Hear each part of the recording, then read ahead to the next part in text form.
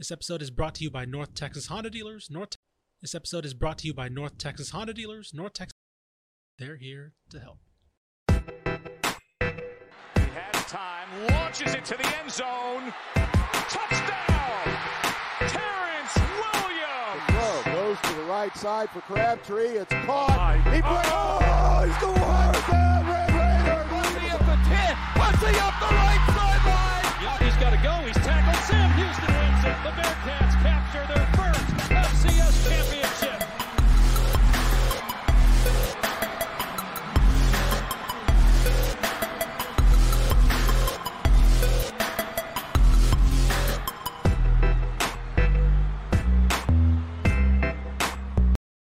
Ishmael Johnson alongside college writer Carter Yates. How you doing, bud? I'm doing really good. Happy to be back in the stew. Back in the studio, man. It's been a while. It's been too long. Yeah, we did some shows on the road from AT&T and then from McKinney last weekend for the Lone Star Media Day. I should say you, Mallory, Tepper, or I guess Tepper wasn't on the mic, and then Corey Hogue, our small college or non-FBS. Starting to get that non-FBS. Don't insider. get that twisted. I know. Yeah. I I learned that lesson the hard way. Yeah, that's right. Yeah, you get chewed out in our Slack chat. No, I'm joking. The other voice you heard was everyone's favorite Mal Powell, the associate producer of Texan Live, Mallory Hartley. Hello, Mallory. Hello. Wearing my green today. There you go. Ready for college football to start? Yeah, there you go. Ooh. So today we're going to talk a little bit about the Johnny Manziel Untold documentary that dropped on Netflix yesterday.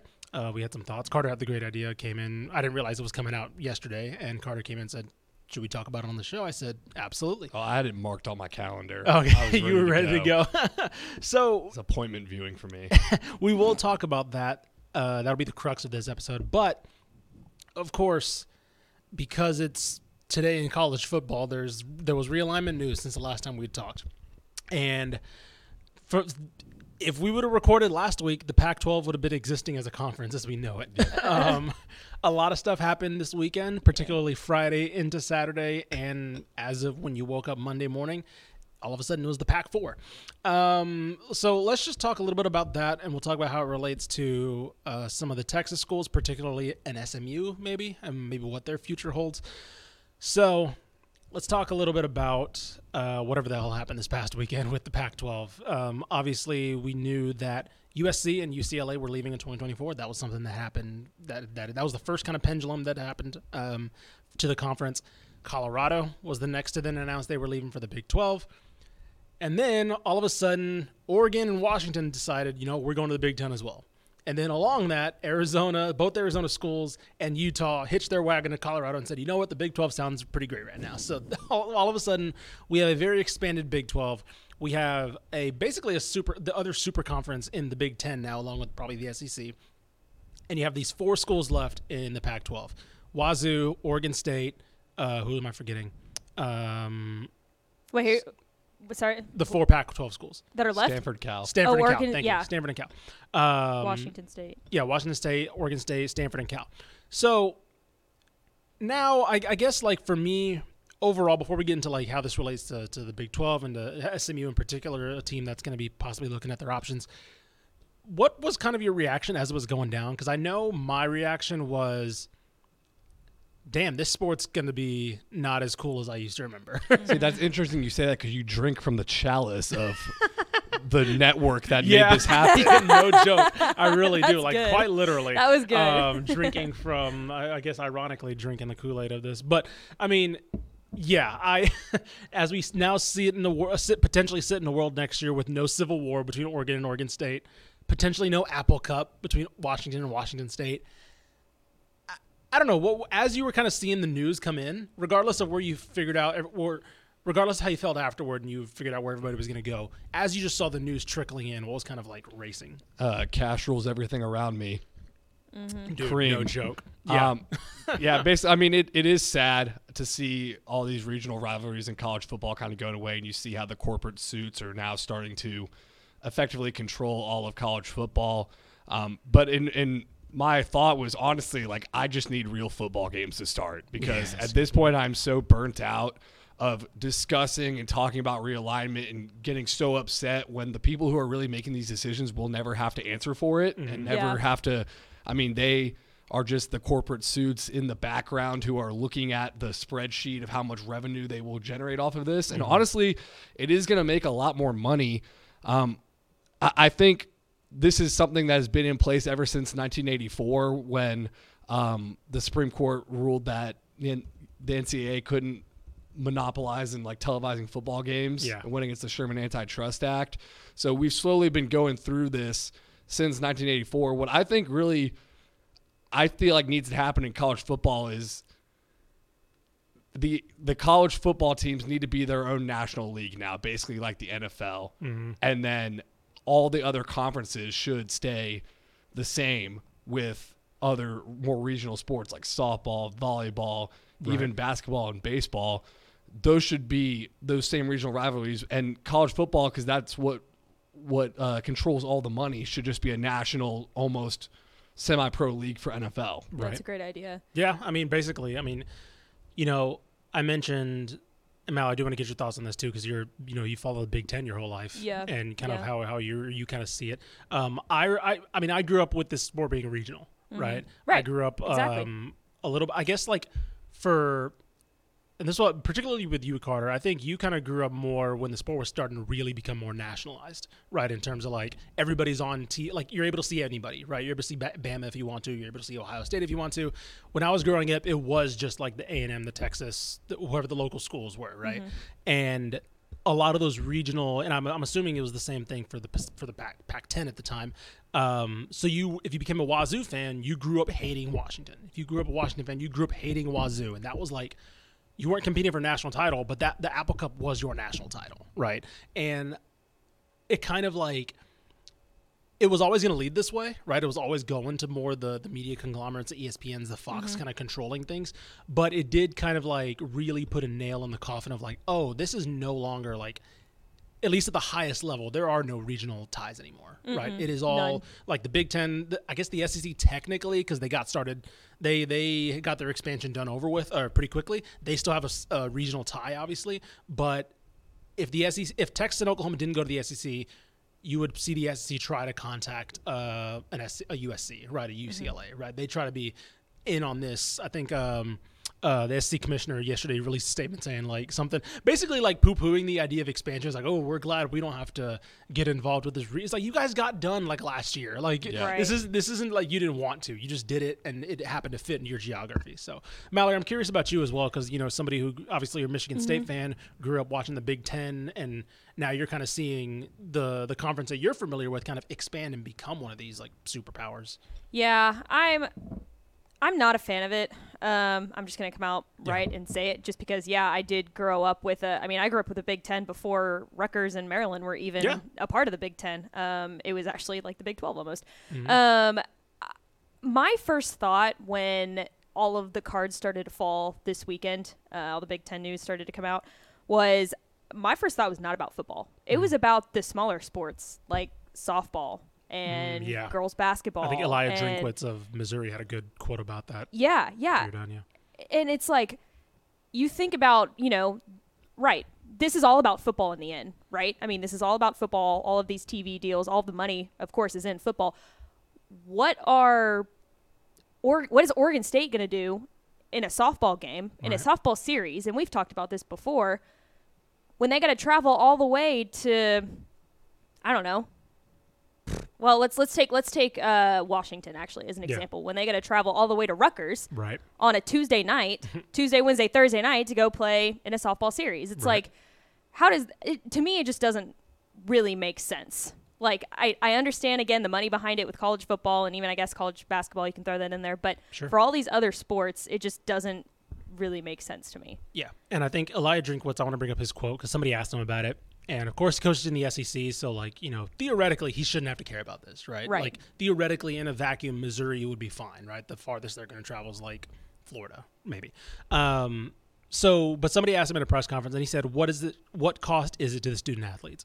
And his point was, it's not just football, right? It was about the softball player from USC who has to take a midweek game because they play softball. For those of you that don't know, they do midweek typically, and they do 3-game series on the weekend. Exactly. Right. And so whatever, I'm assuming those midweek games, just based off of, this isn't me reporting anything, I would just assume that those coaches are going to try to hammer like local midweek games, right? Like if you're USC, you're playing Cal Fullerton, right? You're playing somebody in California that midweek because you're going to have to go to Michigan. You're going to have to go to Michigan State. You're going to have to go to Ohio State. You're going to have to go across country, basically, for a Friday through Saturday and Sunday. And same thing with those Big Ten teams having to come to the West Coast.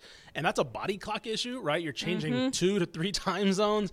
And by the way, okay, cool, Sunday series is over. Time to go back Monday and go to class and then prep for a game on Wednesday or Tuesday or Wednesday. Right. So, yeah, it's just become very clear that these conferences, it's about football now. Oh, 100%. It is. And it's about basketball too, I guess, a little bit. If you can make that argument there, but it's about football. Yeah, that's where the money is. Do you want the clearest evidence it's about football? Is that Stanford is now sitting in the Pac-4, basically, conference list, and they have won 7 of 12 NCAA Women's Directors Cups for being the best women's program and 3 men's Directors Cups because they send Olympians, they have the best swim team, they have the best like tennis teams and stuff like that. I don't know if they're actually number 1 the best. I don't quote me on that. But they're consistently up there. Right. And they're floating in the Netherlands right now because their football team isn't as strong. Yeah. If I'm the Pac-4, I'm merging with the Mountain West in this situation.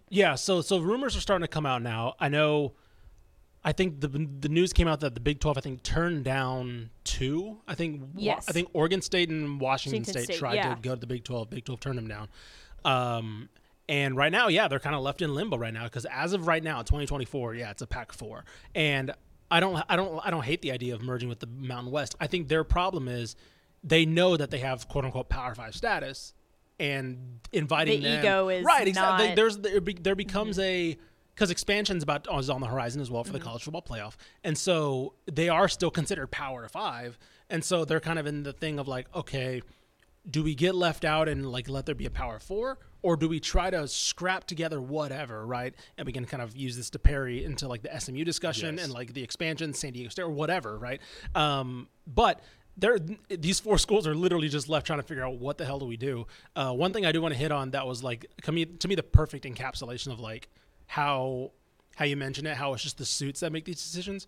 Did you guys see the screenshot of the Oregon Board of Trustees chairman, Steve Huerta, who was just on the green when he was voting? He's actually hitting out of a bunker. He was hitting out of a bunker on FaceTime, and like I guess he probably had his caddy or something had a FaceTime, and he's like climbing out of the bunker as they're like voting to leave for the Big Ten. Like it's like there's like a as Zoom he votes meeting. to make a decision that'll affect thousands of lives, right? And he's just like, I had tea time, I couldn't miss that. Oh my! And so gosh. it was. It's like a perfect summary of it. Here's what I would do.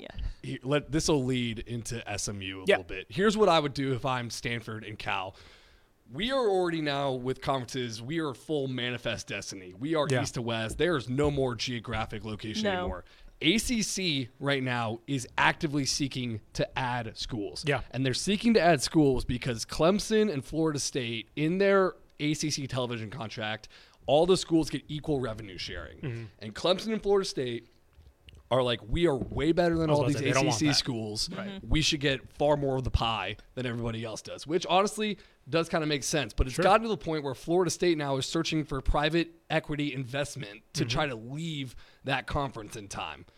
So the ACC is now searching for other schools to come in because Clemson and Florida State need to convince a majority of the schools in the conference to nullify their TV deal. Mm-hmm.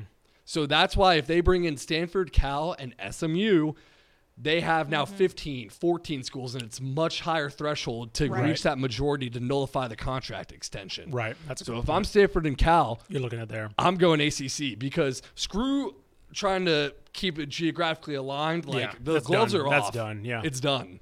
Yeah. I kind of agree with that because honestly, I think we were talking about this in the office yesterday. Like Stanford and Cal, they are a package deal, right? Yeah. Like you can't have one without the other, and that's kind of the problem. Is like a school that wants Stanford doesn't actually want Cal. A school that wants Cal doesn't want them both necessarily.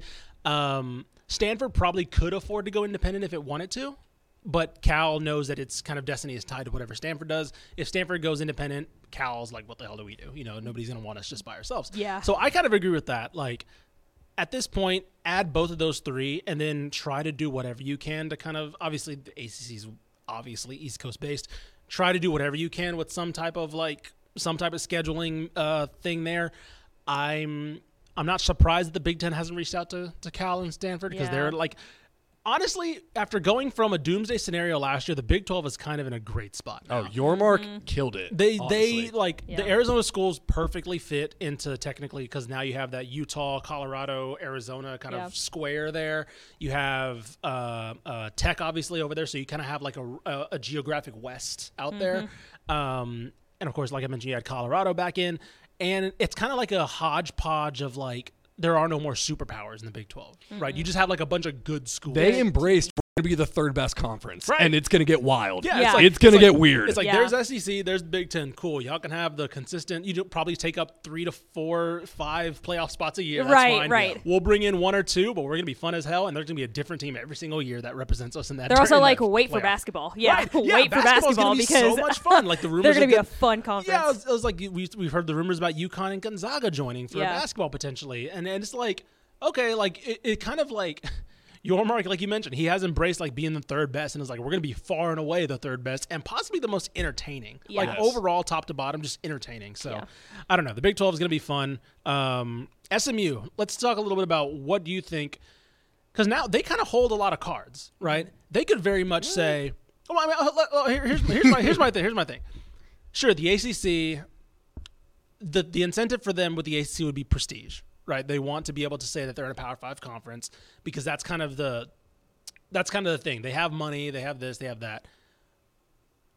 Or I don't know. I'm kind of in two ways because they would have to forfeit a lot of their revenue if they join the ACC. That came out. You say SMU holds a lot of the cards. Well, they've been banging down the Pac-12's door as the house literally implodes to get in. That's fair. And then they're also saying, hey, we'll go to the ACC and not take any revenue for the first few years. So here's my thing.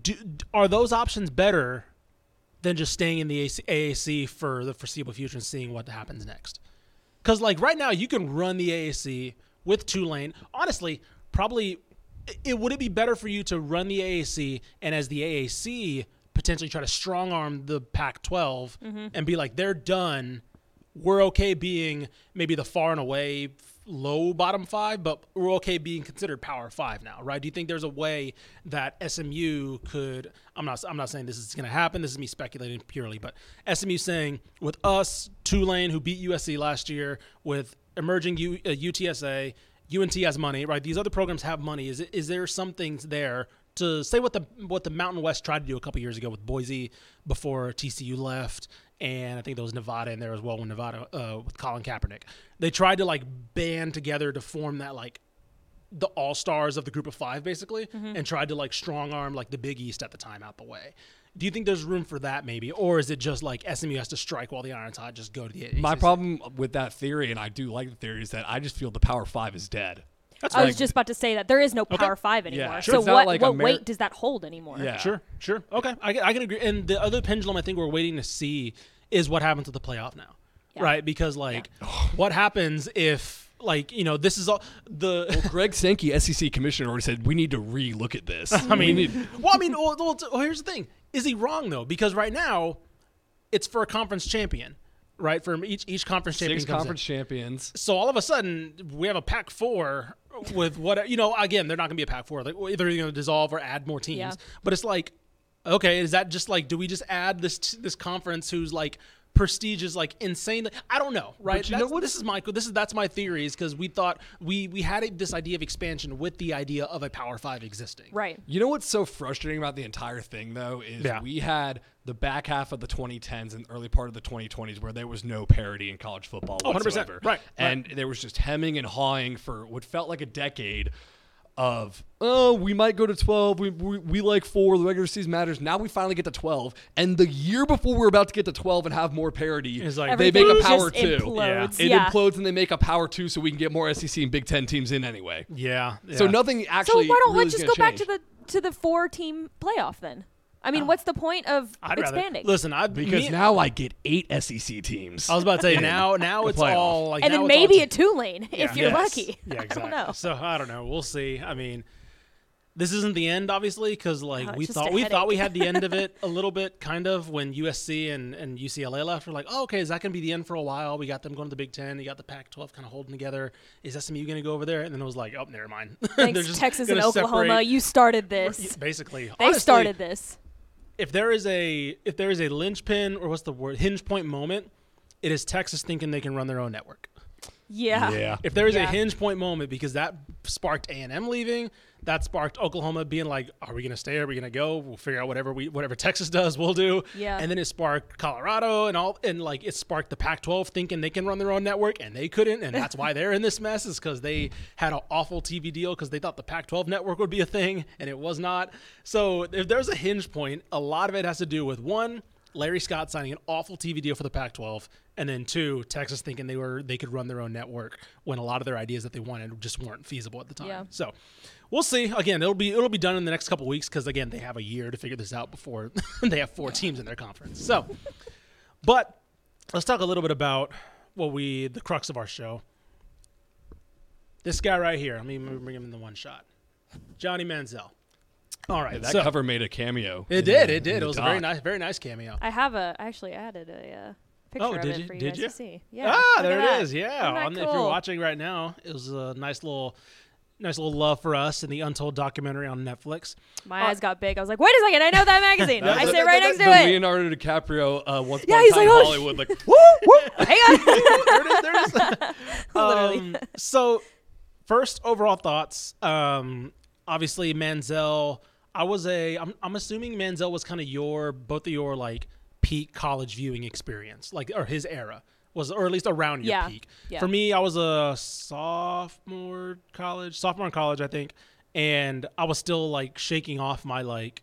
I grew up a Longhorn fan, so I was still shaking off my like A&M complete hatred bias. Yep. And so I was like, this guy's not, like his first couple games, I was like, this guy's not that good. He's playing against, I don't know who he was playing against. He's probably playing against somebody good, and I just wrote it off. Yeah.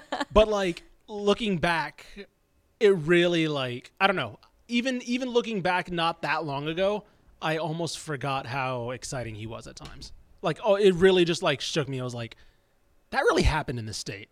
Like, they just had a guy who like perfectly embodied like a fan base and a school and a program in both good and bad ways, and like completely took off to the moon. I don't know. It just feels like a different world, and it was only like less than 10 years ago. it feels like a different world in that, and also how stringent the NCAA was. Yeah, in terms that's a of good making point, too. money. Like, you Yes. think about Johnny Manziel and NIL, Buddy. he would have raked. Yeah, in the- he would have. in the He would have been. actual- He I would mean, have he been did top- anyway. top Yeah, dog. Like, he did rake in the cash anyway, Just under the blanket. just in the mattress. Yeah. Yeah. But I think so. Should we give it a out of 10 rating? What we all thought, just rapid fire. Sure. Yeah. I'll say a solid 7.5. I say 8. Yeah, I think I'll go 8. Okay. It was good, but Yeah, Mallory, what were your thoughts about it? I was honestly I feel like I was a little young when the whole Johnny Manziel era happened. I mean, I was barely in junior high when that happened. So I obviously like. God. Anyway, go on. Sorry. Carter's younger than I am. I know, but hearing y'all say it is different. I know. But I was kind of young when that happened, and I kind of just got like the outside noise, I think, sure. of who Johnny Manziel was. And so I kind of perceived him at the time as just this arrogant football player who was pretty good. And I didn't like Texas A&M that much either at the time. Yeah. It's not that I didn't like them, I just didn't follow them because like I said, I was a Big Ten fan, so Yeah. I didn't really follow much inside Texas. So the thought of Johnny Manziel, I just kind of was like, he just doesn't seem like a star stud, like a good guy, Yeah. But going through this documentary, I feel like towards the end, especially at the end, I gained a lot of sympathy for him. I know that we differ in that just a little bit because a lot of that was self-induced, I feel like. But there were just a lot of things that I didn't know that he struggled with mentally through the documentary. And I gained a lot of respect for him Also, I really, really enjoyed the fact that he was very open about what happened. He was not one of those guys that'll get on a documentary and basically be like, yeah, I didn't really do that. Like that, it was not that wasn't my fault. Right. That was his fault. He didn't play the victim. He didn't play the victim. He Yeah. was very open and honest about everything that had happened, and I gained a lot of respect for him after watching that documentary. And that's what I was most nervous about going into the documentary. Is I felt like this whole thing was going to be like, feel so bad for Johnny Manziel. The media made him out to be somebody he wasn't. like a monster, Sure. right? They made him right. a monster. And Johnny Manziel, to his credit, took ownership for everything he did. Yep. And it was wrong. And he had, he comes out, he's bipolar. So he definitely had mental struggles he was going through. Here's where, Mallory, we're talking about it. Me and you kind of differ. You say you feel bad for Johnny Manziel. Me personally, I do feel bad how he had to go through his personal struggles in such a limelight. Yeah. But I don't feel bad because of how awesome his ride was at the very start. And I like that he said that. I like that he admitted how awesome it was to be Johnny Football Right. for a minute. He wasn't like, oh, I was on top of the world, but I was so empty. Right. And so he was like, no, it was sweet. It was like he loved, they talked about the nickname. He was like, no, I love the nickname. Like, Yes. it was like he Right. embraced all of that. Yeah. The reason I almost don't feel bad is because I feel like he is in a better place now and he had to hit bottom at some point. Or he was gonna end up in a worse spot than he was going to end up dead or in jail. Right. Right. Is what would have happened if Exactly. he had just gone to the NFL and still been amazing in the NFL. Because you see, like, all these people in the documentary that bend over backwards to try to hide what's going on, really. Like, you see A&M that, like, he's faking drug tests with the 4-string quarterback. Yeah. You see the NCAA slap him on the wrist with a half-game suspension because they know how much TV money he brings in. Right. You see his agent, like, trying to make that story where the mom is going to get checked into the hospital. in the hospital because he's going to fail the drug test at the combine. The NFL Combine. At the NFL Combine. All these people are trying to keep the myth of Johnny Manziel, Right. Johnny Football. And at some point, they needed to just let him hit bottom. Sure. And that's exactly what they did. And that's what's They let happened him now. do- And now he's right. on that road to recovery. Yeah. So that's why I don't, like, feel bad. Like, I feel like this needed to happen. This needed to I happen. think right. I do like that. I do like that they don't put it, like you mentioned, he's still on the road to recovery, right? And so when you're battling addictions and things like that, it's a big process. And I like that it ends with he's not cured. No. Right, He's right. not doing anything right now. Like, He like mentally can't. Right, That's what exactly. his sister said. His sister said that at yeah, the end. exactly. He's not capable of doing anything right now, which is like, okay, that's fine, but he's not doing anything that like is detrimental right now, right? And so I like that they ended on like we'll see where it goes. He's Right. in a better spot. He's healthier now, but it's still rocky for him. Like like the movie opens with him like, because they interview him in his house, and it opens with him like doing a bong rip. You know, it's like he's like it's like they're not showing like, look at this great guy now and all that. And again, I don't have any issues with marijuana and all that stuff. He can do whatever he wants. But like they weren't like trying to show like he's meditating and all this stuff. He's not. No, he's still doing some weed on the side and like things like that. But he's not like, you know, like you mentioned, he's not in the pits anymore, right? Right. That's part of his process, whether it's a coping mechanism, right? You said he was diagnosed with bipolar disorder, whether he uses that to kind of he's in Arizona, I believe. I don't know if it's He's legal. in Arizona Is now. it legal out there? I can't remember. But regardless, like he's escaping and he's having some outlets, and that's cool, and that's his way of recovery.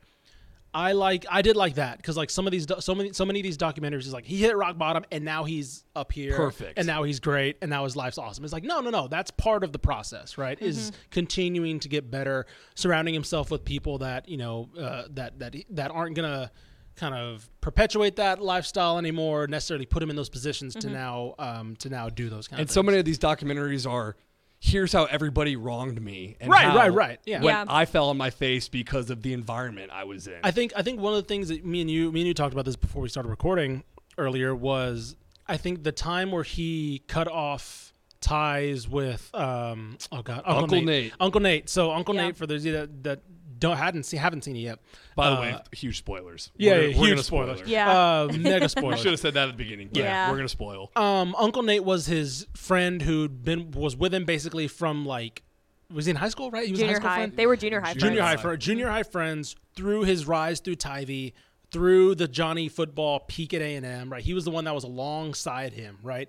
He's the basically one his turtle from Entourage. basically like quite literally Turtle from Entourage. He's the one that concocted the whole his family. He comes from money to get him off the oil NCAA, money. right? So they made up the fact that he came from oil money. I think Manziel's family is well off, but not oil money well off, right? I think so. It made it seem like basically all this glamorizing stuff that he had, he just could get on his own, and so that's why the NCAA basically was like, oh, okay, that makes sense why he has a Rolex and all that stuff. Right. So Uncle Nate's the one that was behind all that. If you were around during that, you heard the name Uncle Nate.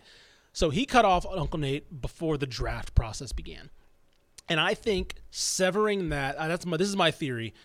I think severing that like tie to what his childhood and like Kerrville and like his upbringing, Carter, you mentioned it. I think it's the good way to put it. I think it expedited his downfall, because at that point, Uncle Nate wasn't necessarily a good figure in his life, but there was still some tether to like reality, right? There was some tether to like Johnny Manziel Tivy from was, right, how right. he grew up in how Tivy. Johnny Manziel was at Kerrville Tivy, and like there's some to his childhood, all that stuff.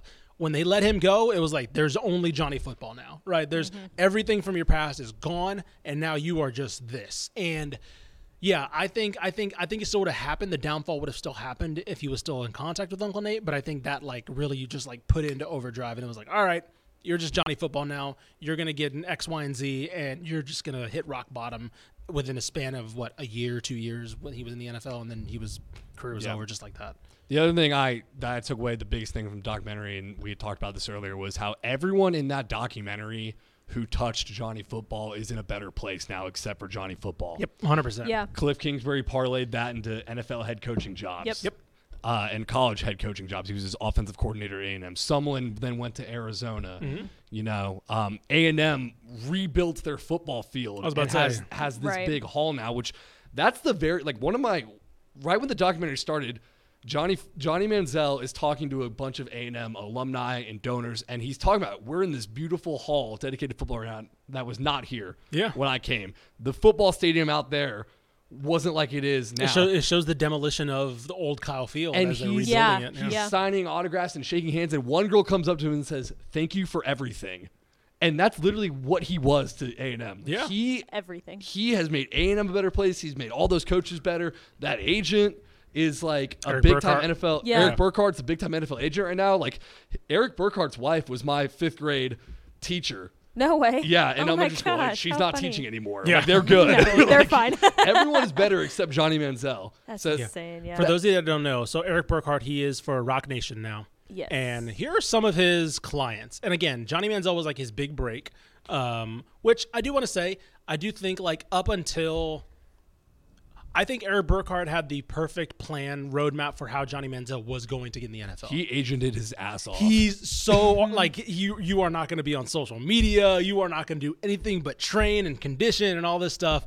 And then obviously Johnny. he did the exact opposite. I was about of to say, all of yeah. that. Then eventually he apparently he was good for like a couple months, and then like he hit the It was turn. literally the night before The combine. the It was combine. It was the week before. week before the I thought it was combine. the No, I thought it it was the wasn't the night night before. before. I think Okay, no, well, it was the night. the week It was the night before his pro day. it was the night So before he pro had- day, he but had a week he had before slip up combine. before the combine, and that went one way. But he had the night before his combine because he couldn't find the receivers to anybody to catch with him because they were with him. I Yeah. think they were partying with him. So Yes. Eric Burkhart had to run routes. Had to run routes for him. And That's so, right. Yeah. Yeah, Eric Burkhart went on Twitter actually and talked a little bit more about that.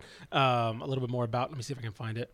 Yeah. Go ahead, if you that have was something. well. I kind of wanted to go through some of my favorite moments. So, yeah, that was one of them. So Eric Burkhart right here. So he said some additional context to the Browns private workout. Oh, that's what it was. It wasn't pro day. It was private workout. Okay. He was going full speed, and he was trying, but it was not fast. Eric Burkhart, that is Yeah, the Eric- agent, was yes, running this routes. is the agent running routes for pro day because the receiver was like with Johnny partying and all that stuff apparently. Yeah, and they were passed out in their room and couldn't get So up he for said the he workout. literally had to lay out and dive for balls because he was throwing NFL passes like he was Mike Evans. Like he did. Manziel did not let up. That he was like, "Oh, this is Eric Burkhart." I was like, "No, this is an NFL receiver. I just got to keep gunning." After about 6 or 7 routes, I'm gassed. Eric Burkhart says. Then Johnny Manziel then drills a slant to me that I body catch and takes what little breath I have out of me. At this point, Kyle Shanahan is dying laughing and runs a couple routes and has me just spot catch some balls at the top of the routes. He goes on. You can go look. It's on his Twitter. But one of my favorite. He finishes by saying, "Immediately after the workout, the Brown staff leaves and Johnny Manziel looks at me and says, 'What'd you think?' And I say, 'I've seen you much better.' And Manziel says, 'If you could effing run, I would have been.'" and so Horrible. Yeah, and so that was a little taste. I did like that they had a lot of lighthearted stuff in there. He was okay. There were a lot of hilarious parts. Yes. Of Oh, this there were. documentary. By the way, I did want to go through a couple of Burkhart's current clients. Yes. Kyler Murray, Bradley Chubb, Ronnie Staley, Tyree Wilson, shout out Texas, Nice. Drake London, Saquon Barkley, and let me see if I can find one more. But basically, that gives you enough right there. I mean, hell, Kerry Hyder, who's a journeyman in the NFL, but somebody who consistently gets work. Again, he's a good agent now, and Johnny Manziel was like his biggest breakthrough. So the biggest takeaway I had from that private workout was Johnny Manziel got the receivers so trash they couldn't run for him. He's throwing to his agent, and then the Browns drafted him. And then they drafted him. They're like, you know what? That's awesome. that rocks. Respect. Yeah, literally. Okay. Should we do like around the horn some favorite We moments? can go favorite moments. Yeah, Let's do it. Go for it. All right. I will go with maybe the greatest saying of all time is Johnny Manziel that first year at A&M, win or lose, we booze. Correct. That's a great saying. I told Carter I was going to to change my Twitter bio to that when you were talking about it earlier. That's a good one. I like that one. One of my favorite moments of the documentary was when Johnny Manziel was back at Kerrville, Tivy, and they had thrown him in for this was his first game that he had started. He was a young guy, first game that he had started at quarterback for Tivy, and I know which one you're talking about. yeah, and so I don't remember. Can you remember what the route is, or the? It was. I forgot what it was called. It's like tackle trap with a quarterback. Yeah, you trap the tackle nose trap. guard or something. Yeah. Right. So he takes off. Johnny Manziel takes off, and he scores a touchdown. Right. It gets called back for a holding penalty. Yeah. And he looks to the sideline at his coach, and his coach is like, "All right, run the same play." He looks down at his wristband. He goes, "That's the same play." Yeah. He's like, "There's no way that's gonna work." Seconds later, takes off for like an 80-yard touchdown run, and it's like. That was so good. It was one of my favorite parts of the movie. Yeah, that was awesome. I love that part because like they had the highlights of it too, and so like you could actually just see like it's that always was him. That Yeah, was Johnny I was football. about to say, you know, that was the part of the documentary when like you realized as the viewer that's who he was as a football player. Yes. Right? No, I love that part. That part was great. Yeah. One of my favorites was when I'm trying to think. One, the $5 million bender was insane. It reminds me of like Dennis Rodman from the Bulls documentary where you're just like, what happened? He did what? And he was just like, oh yeah, we just spent $5 million in one night. It's like, what are you talking about? Yes. The other one was how he ruined, how he completely wrote off the Texans drafting him because he got messed up at a country club. Okay, that made me so mad. I was like, you did what the day? Oh my god. So backstory. So apparently, you're made to believe that the Texans needed a quarterback and were seriously taking. I was about to say Johnny they were Manziel. not. It was always going to be clowny, It was gonna more be- or it less. was gonna- But the idea was that completely took him off their draft. So board, more or less. so basically, Manziel. The thing about Manziel is he for a day could put on this act. Yes, He's a very smart guy, Very and he smart. could be put Very together savvy. for a day. Savvy person. Very savvy person. So they're at Topgolf, and he's so respectful. He's great, whatever. He goes to the next country club over, where they're all still members at, and gets wasted and starts chucking golf clubs and getting shirtless by hole 5. Hole they're like, five? we can't draft you anymore. It's like 30 minutes in. It's like, dude, this is literally across the street from that country club, dude. We're all still here. Yep. Yeah, it Golly. said Burkhart. He got involved with the big charity foundation event. The owner was going to be there with his wife. Johnny ends up like donating his own money to the cause. It goes phenomenally. So like the Texans owner was there, and it was like, oh man, this is just like, again, it's not going to mean he gets drafted, but like he gets him in good graces with the organization. And the next day I get a call. He was golfing today at the River Oaks Country Club, and it got back to the owner's family that Johnny, by hole 5, had taken his shirt off, looked intoxicated, and broke multiple clubs over his knee and threw them into the pond. There goes Houston.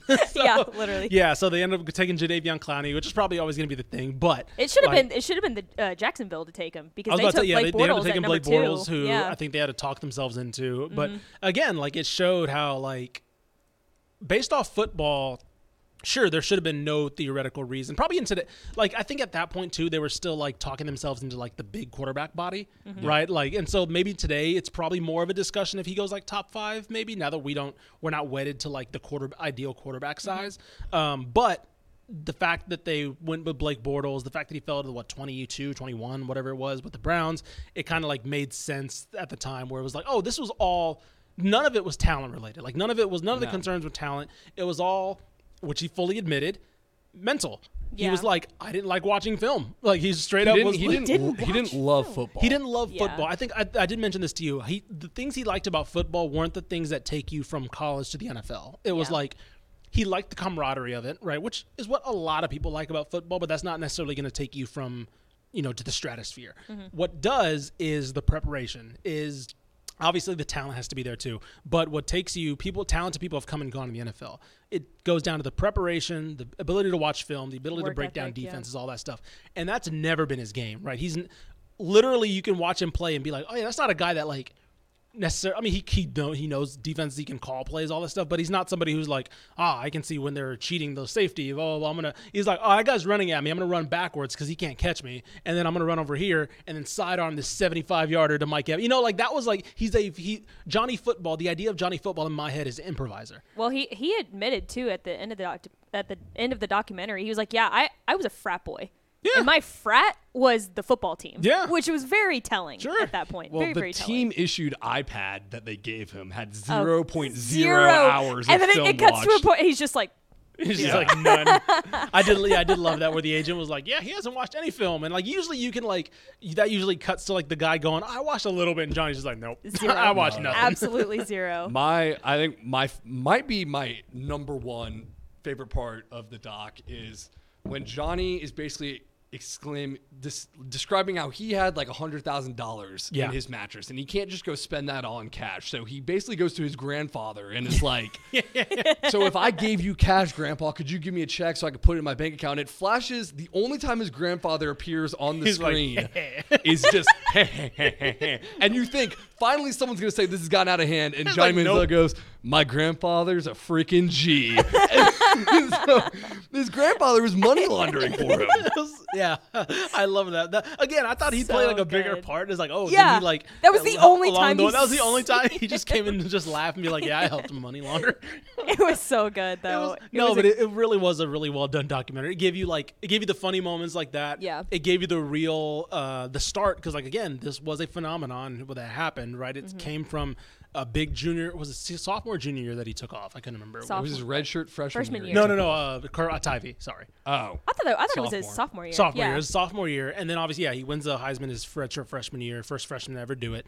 And it just it goes from there basically, but it gives you everything, right? It gives you the rock bottom. It gives you it's kind of ends on a to be continued, right? Kind of a vibe. I don't know if y'all caught this either, but it was his freshman year at A&M. First game ever against Florida. Yes. And they had lost by A&M had lost by like 3 points. It was 3 points. And Johnny goes, I got home that day and there were for sale signs in my yard when I got home. And I'm like, dude, really? Yeah. That's insane. Yeah. The pressure he had to go through. The pressure he had to go through. One game by 3 points. I mean, really? It was insane. And like again, it's interesting to how it was just 10 years ago how like you mentioned the NCAA stuff, and now we have NIL. So it's like all this stuff that's just like, oh yeah, he was just signing an autograph, and like he got money. He was signing, he did an autograph event, and he got money for it. And now they're just like, we gotta drop the hammer on this guy. It was like what? Like I don't know. I'm curious to see how other stories like that we heard of, like the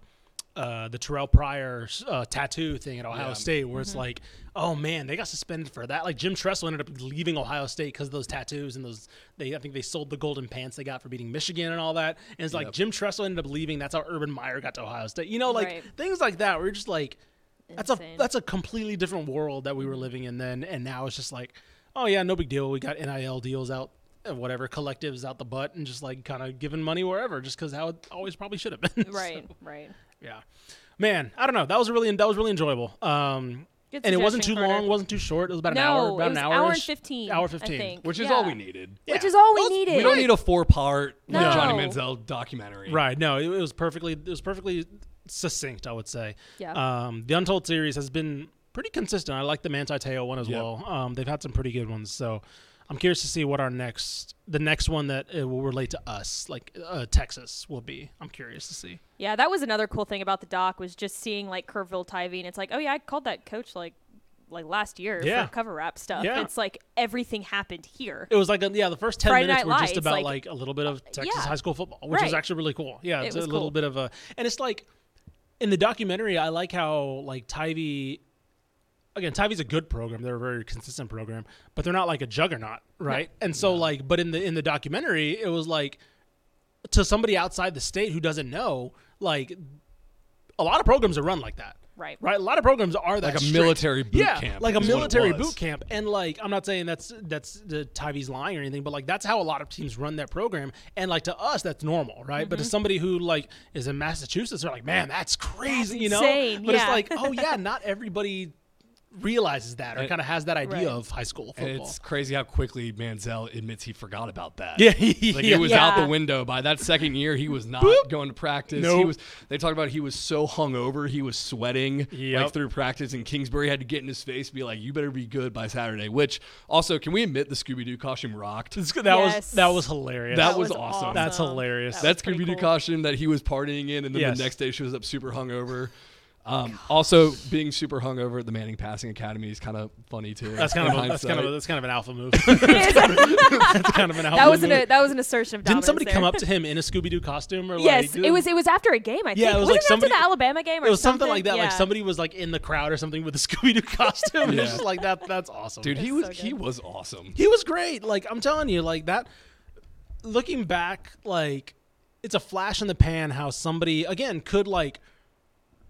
Imagine the mega personality you have to be to like get A&M and College Station in unison behind you, right? That's such a hard fan base to penetrate, and he just did it Without seamlessly. speaking to the media Without once. speaking to the media at all, 'Cause basically freshmen until couldn't what speak his to the media. When did he first speak to the media? Like Gotta that be a year. sophomore year because before the Heisman. It was before the Heisman because he had right, to. 'cause That he was had to. Right. He grew into this legend because he wasn't allowed to talk. So no Yeah, one ever 'cause the heard him freshmen talk. can't They talk just saw to the the media. Scooby Doo picture. They saw the game on Who's the this field. guy? Yeah. Yeah. that we can't talk to. Yeah, it was like, and again, like it happened with a fan base that's notoriously just like insulated, Yeah. and it's like here's this mythic character who's like basically, like you mentioned, rebuilding the school more or less, and yeah, it was lightning in a bottle. It really was. It was 2 years, and it seems like. I don't know. It was such a flash in the pan, but it was like a perfect moment, and I think they did a really good job of like catching all of that. Yeah. So yeah, It was great. yeah, I high recommend. I mean, we quote unquote spoiled some things, but the delivery of a lot of the things are excellent. We He's a didn't good ruin that. storyteller, He is too. a very good. Him and Eric Burkhart, the agent as well, both good storytellers, and so they can recall a lot of things. So high recommend if you're on the fence about it, if you were thinking about it. Very good recommend, and it doesn't take long to watch, like we said. So. That'll do it for us. Little plug for our home field as well. We had a couple of drops. UTEP dropped an incredible line. I need to get a Pete shirt. They also had a Minor Magic shirt. Promo code DCTF if you want 15% off your first time purchase. Remember, that's homefieldapparel.com. Mallory, I think they also had a new Michigan State drop. I did see it. Looked Yeah, nice. so that was pretty cool. Continuing to add new schools and update their old partnerships as well. That'll do it for us, and we will talk to you guys next week. We'll probably get some preview content because we got the season coming up pretty quickly. So It's starting soon. yeah, that'll do it. We've interviewed 12 of the 13 FBS head coaches in the state. Jimbo Fisher, please give us a call. Hey, we talked to Bobby Petrino. Go check out Mike Craven's story on TexFootball.com. Bobby Petrino finally got to the media, so that was fun. He has a story on how all that drama from A&M the offseason was probably For nothing. Probably for nothing because Bobby Petrino seems to be on board, and we don't know why he just didn't let him talk this whole time. Anyway, also go Rutgers. You are in the Power Conference, so congratulations. From your ivory tower. From your ivory tower.